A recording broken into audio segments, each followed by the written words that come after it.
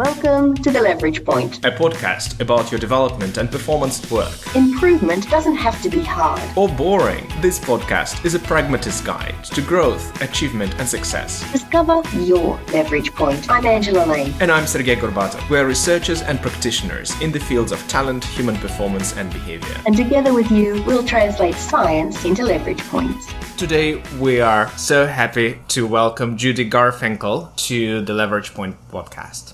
Judy is a career transition coach. And fun fact about her, she is a former ballet dancer. A while ago, maybe not so far ago, she was able to do 24 footas in one go, which I find remarkable. She is also a former educator, and then when she moved into self-development, she found that there was no one to help her, no one to think through the difficult career conversations. So she wanted to be that someone for other people and to help them think through their career choices and do something meaningful with their lives and careers. Currently, she is president of International Coaching Federation in Connecticut, fully certified coach specializing in career transitions. Judy, welcome to the podcast. Thank you. I'm so happy to be here, Angela and Sergey. And Judy, we are so delighted to have you here. And because we want to take every advantage of having you here, one of the things I'd like to do is jump straight in. And I want to jump in really on a question that is around the starting point for somebody wanting to be very intentional about career success. And you've spent now so many years helping people achieve success. In our view, we often say that the process starts with being a little bit introspective, understanding what it means to be successful. What would a fulfilling career look like for me? So having, if you like, a personal definition of success.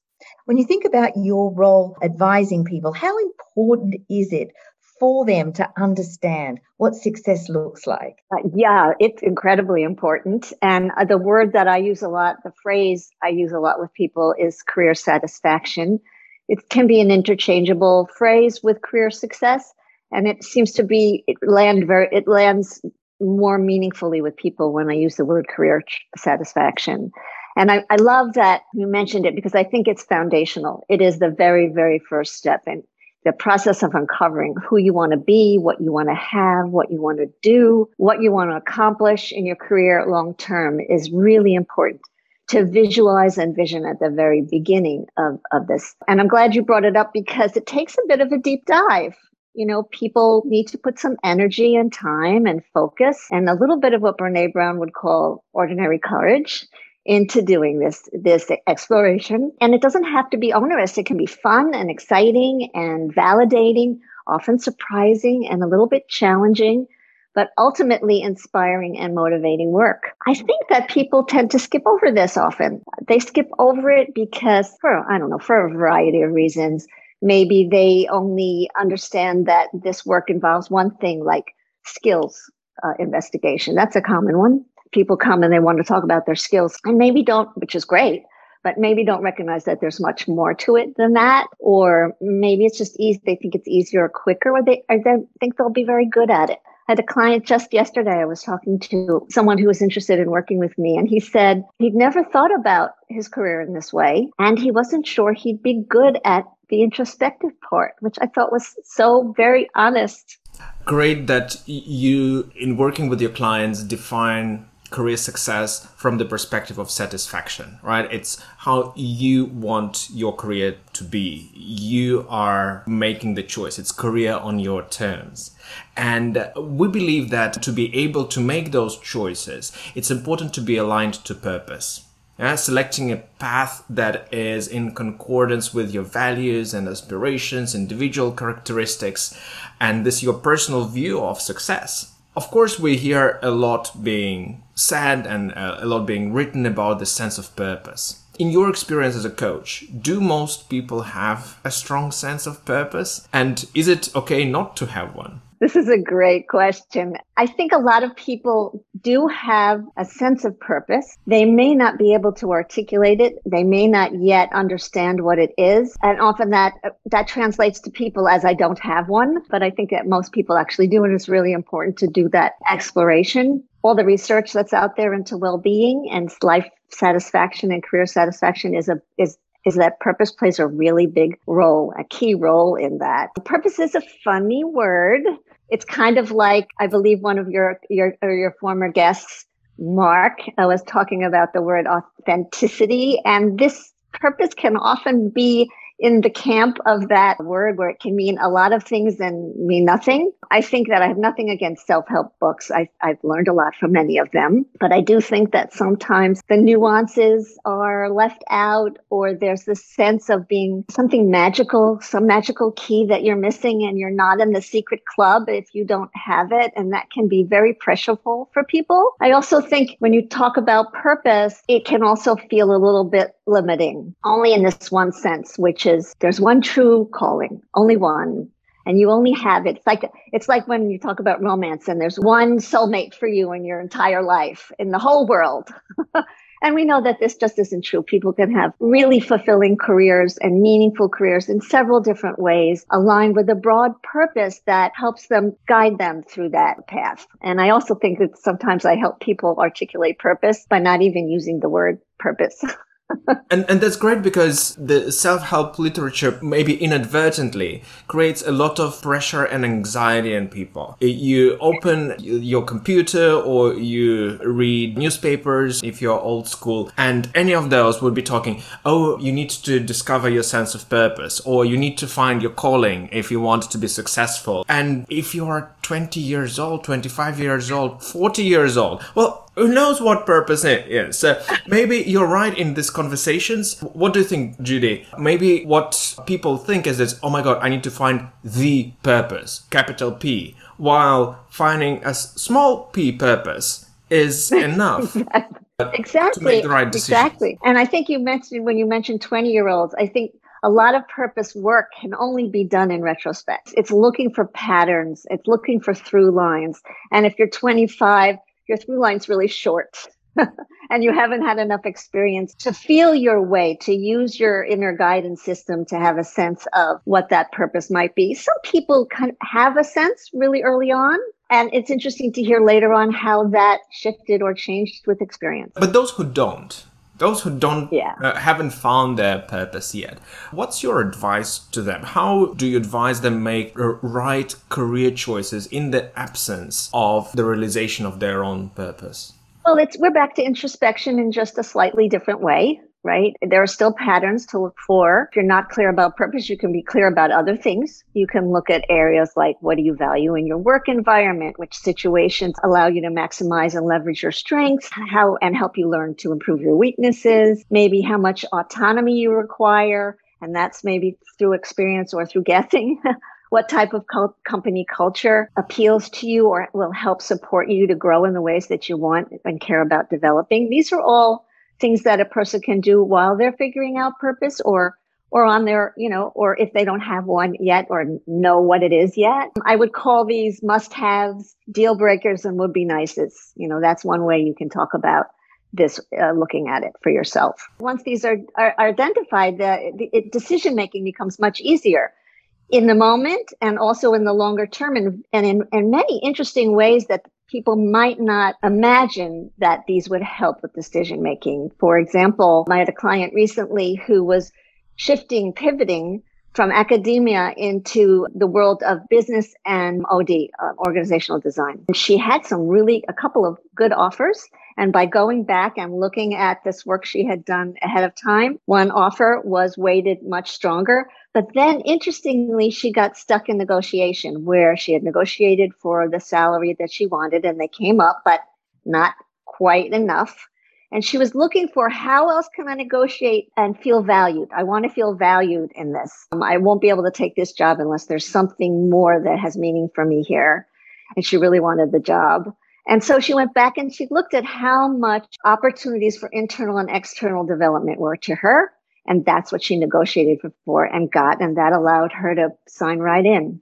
Fantastic example. And when you talk about understanding what you value, what you're good at, what environments you enjoy, we tend to think about that in our language. Sergey and I would talk about having things aligned, and that alignment to self. Maybe it's a alignment of these are the things that I'm good at, or this is the context in which I excel, or this is the people that I work best with, or this is how much I'm willing to put into a career. As an executive coach, I'm sure that sometimes you come across people who have done that sort of exercise, but are perhaps not great assessors of their own abilities or their own potential or their own ambition. How do you help people that are perhaps misguided as to their own strengths or attributes? That's a great question. I think there's two parts to that. Well, first of all, people can be misguided in overestimating and underestimating. So there's ways to, I would just say, reality check as much as possible. And reality checks can be around asking people that you work with or some kind of professional assessment, whether it's through the company that you're working with or outside of, some kind of objective assessment. It might be that you are looking to your colleagues for some kind of for feedback or performance reviews, and they're looking for patterns in that. And then having someone to bounce that off of, or someone's to bounce that off of, so that you're always asking yourself, how do I know? Where's the evidence? And then evaluating that evidence. And I would add that the famous Buddhist teacher Thich Nhat Hanh, I don't know if you're familiar with him, if your listeners are familiar, he wrote a book called No Matter Where You Go, There You Are. And I bring this up because in the context of a coaching relationship, often those things show up in real time. Not everything can. Not every skill can show up in real time, but it can in a coaching relationship. And that's a great coaching space, because that's a moment for the coach to ask for the opportunity to give feedback, to give an observation right in the moment. And that can be extremely powerful. I've had it happen with clients where one client recently was telling me he's making a transition from a cell-phone business to moving into an organization. And he told me that his value to a company was in his ability to create really great rapport and relationships. And I wasn't seeing all of the skills in that in our work together. And so I was able to point that out to him. And that was a really big turning point for the way he saw himself and his value. And then the question is, what do you want to do about it?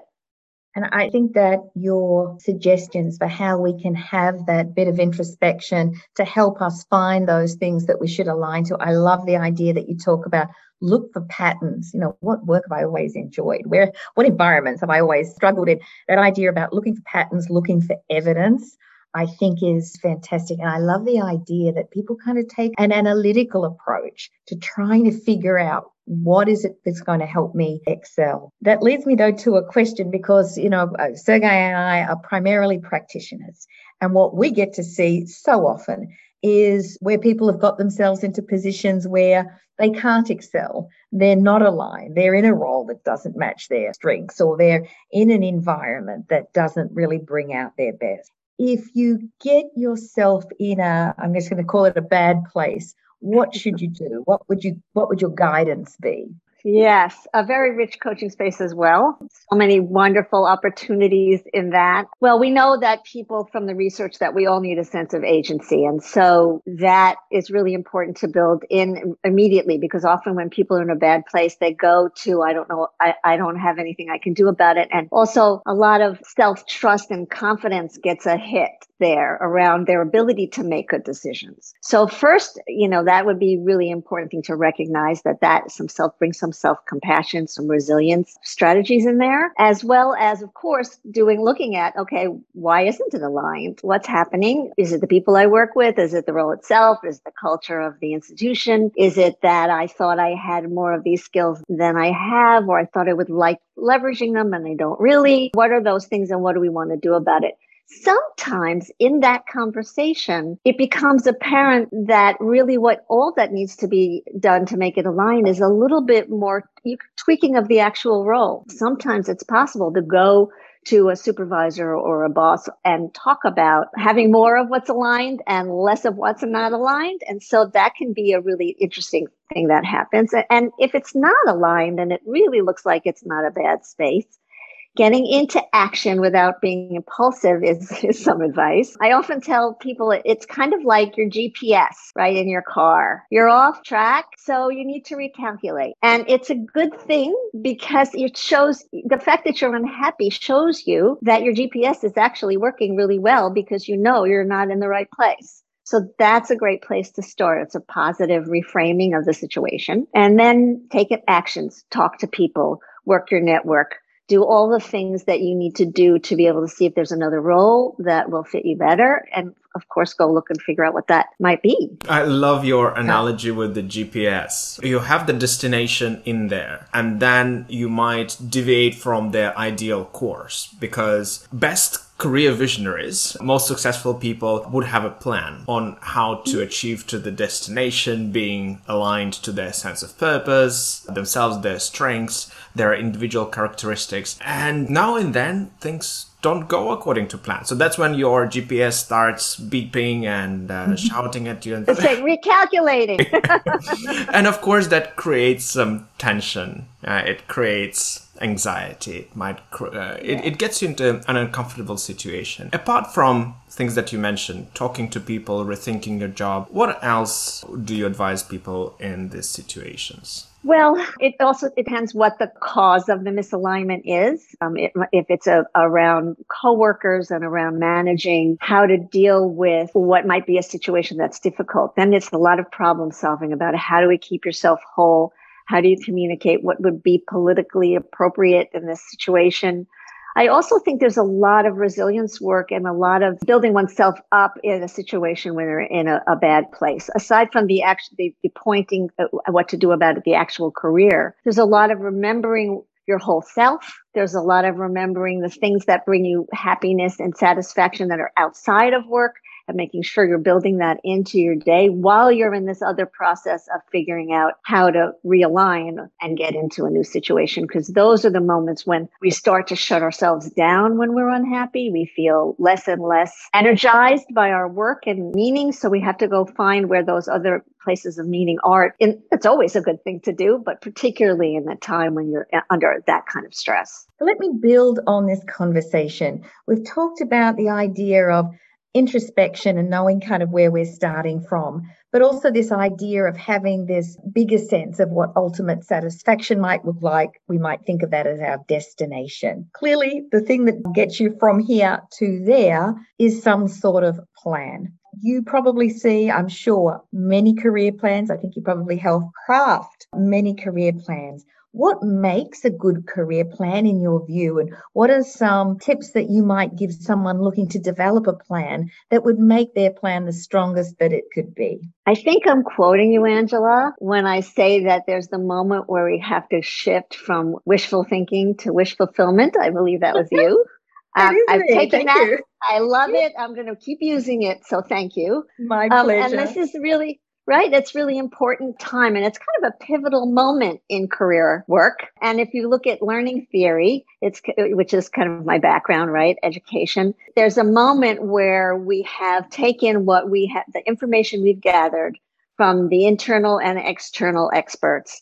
And then we imagine ourselves and create a model or a plan. And it starts to get us almost embodying what that could look like as we're thinking about it. So it becomes almost asking us to imagine the experience. That's a really important place to get there where the rubber meets the road, but also to get it kicking. Because then what happens after that is you move into action. And that's where it really starts to roll. The strongest plans, it might be self-evident, are the ones that are focused but not rigid. And that's a plan. Plans have to feel alive. They have to feel aligned, but also alive and part of as a living, evolving thing.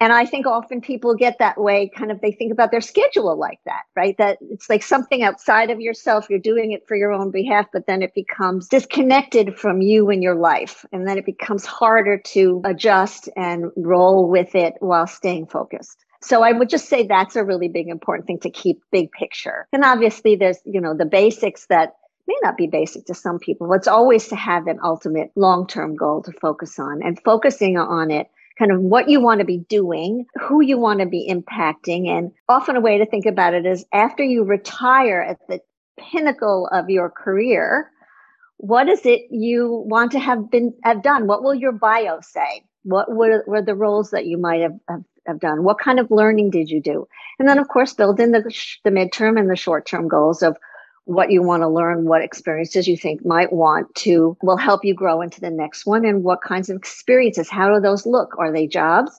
Are they professional development outside of jobs? Are you upskilling at a certain point? Those are all things that need to be as much as possible in a plan, because we can't put everything in a plan, because we have to live the steps of the plan to kind of feel what the next iteration of it is. You're not making it up along the way, but you are evolving along with it, or it's evolving along with you, I should say.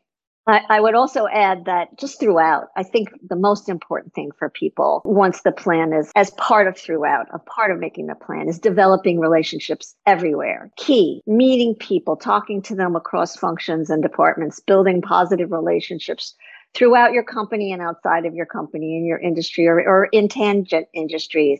You'll hear about what's available. You'll hear about people's stories. I love people's stories, and I advise all my clients to find out as many stories as possible about how people got where they are, because it always is in people's minds that it's just like a straight line. I'm going to start here, and then I'm going to end there, and I just need this, and this, and it'll just look like this in the end. And that's part of the thinking. But when you listen to people who've been in their careers for a while, you hear something very different. You hear something alive. You hear about opportunities missed. You hear about moments of risk. You hear about places where people were feeling less confident, and surprises and opportunities and luck.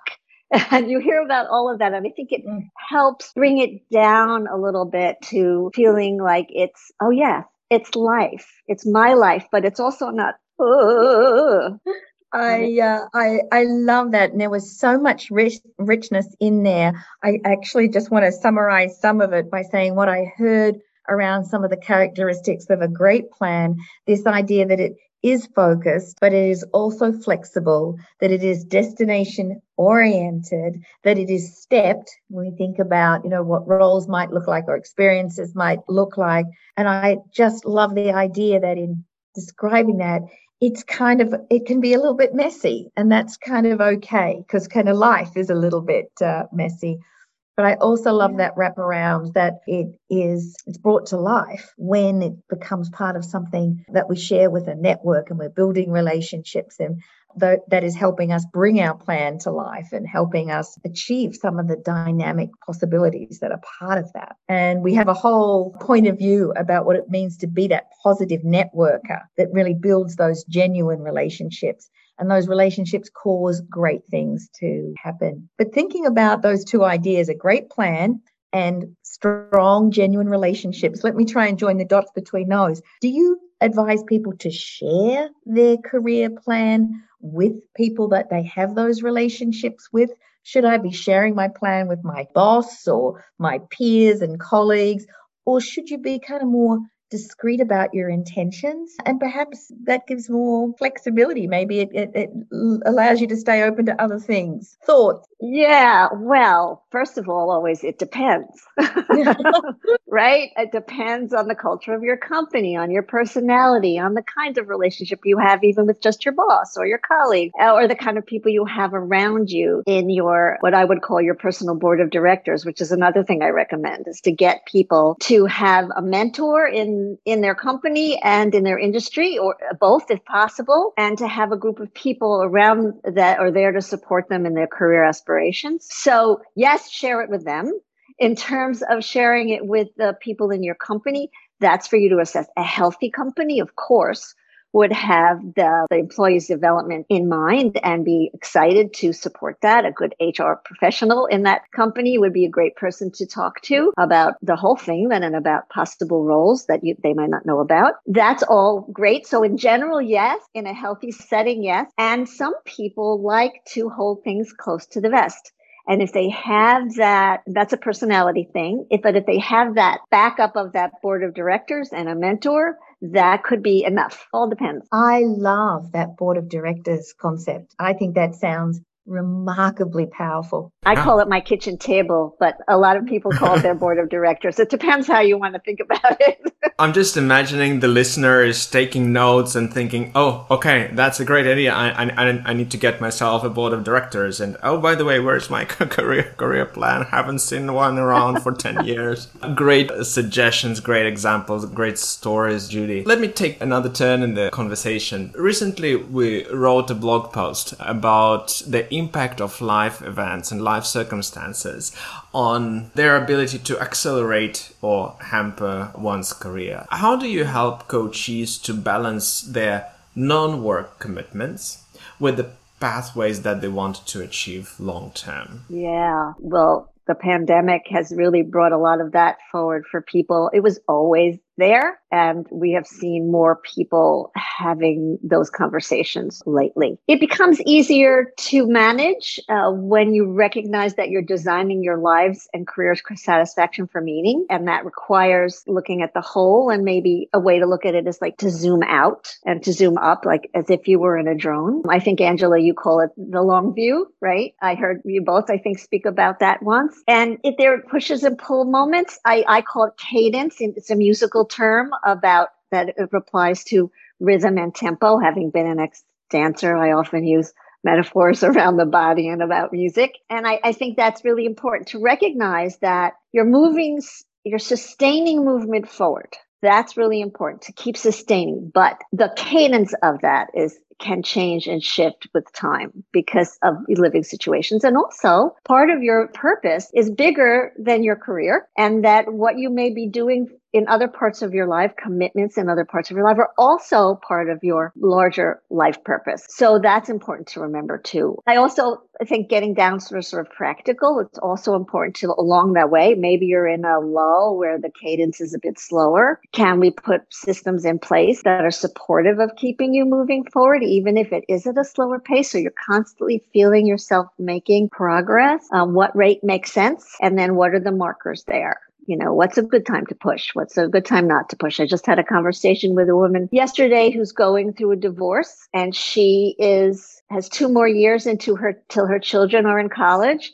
And so she's going to start now thinking about 2 years from now when she can push.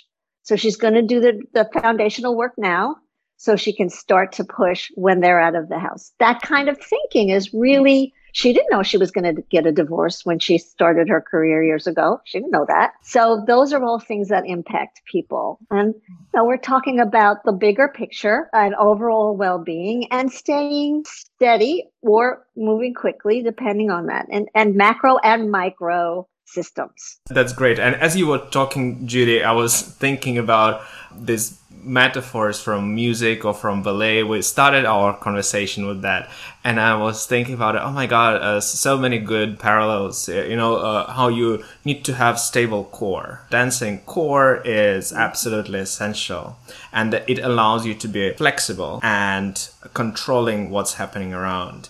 Yeah, and I'd also we can bring that back to balance, right?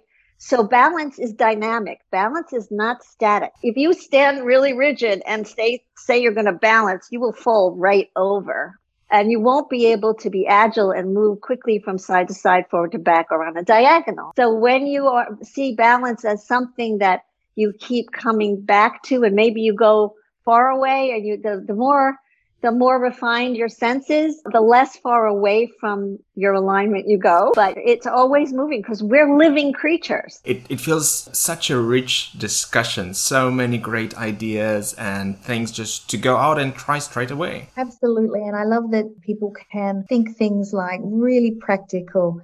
How do I look at what has been patterns in my life, look for evidence of things that might give me clues to my sense of purpose or to my alignment. And I can use those to start to create a plan that's focused, that has a destination in mind, but comes with the ability to flex and recognize that life is dynamic and needs to be adjusted. And that in thinking about that, having permission to accelerate or slow down as I work ultimately with that destination in mind. I think this is an incredibly empowering conversation for people to listen to, because it goes to a point I think we made well up front, which is around agency. If I take this into my control, it doesn't have to be perfect. It can even be messy. But if I decide to take control and take agency, that in itself is going to make me feel stronger and more capable. So I could get excited by that. I feel like I must go and dust off my own plan. Judy, it's been such a great privilege and so much fun having this conversation with you. Thank you so much for joining us and sharing your wisdom and experience with the listeners. Thank you for having me. It has been a lot of fun, and I thank you for all of this wonderful conversation. That's it for today. Thanks for listening in. Remember that small changes can lead to big impacts if you find the leverage point. So keep asking yourself, what's my leverage point? To continue the conversation, share this episode on social media like LinkedIn or Facebook with a comment or a question to the wider community, and give us 5 stars on Apple Podcasts while you're at it. Until next time.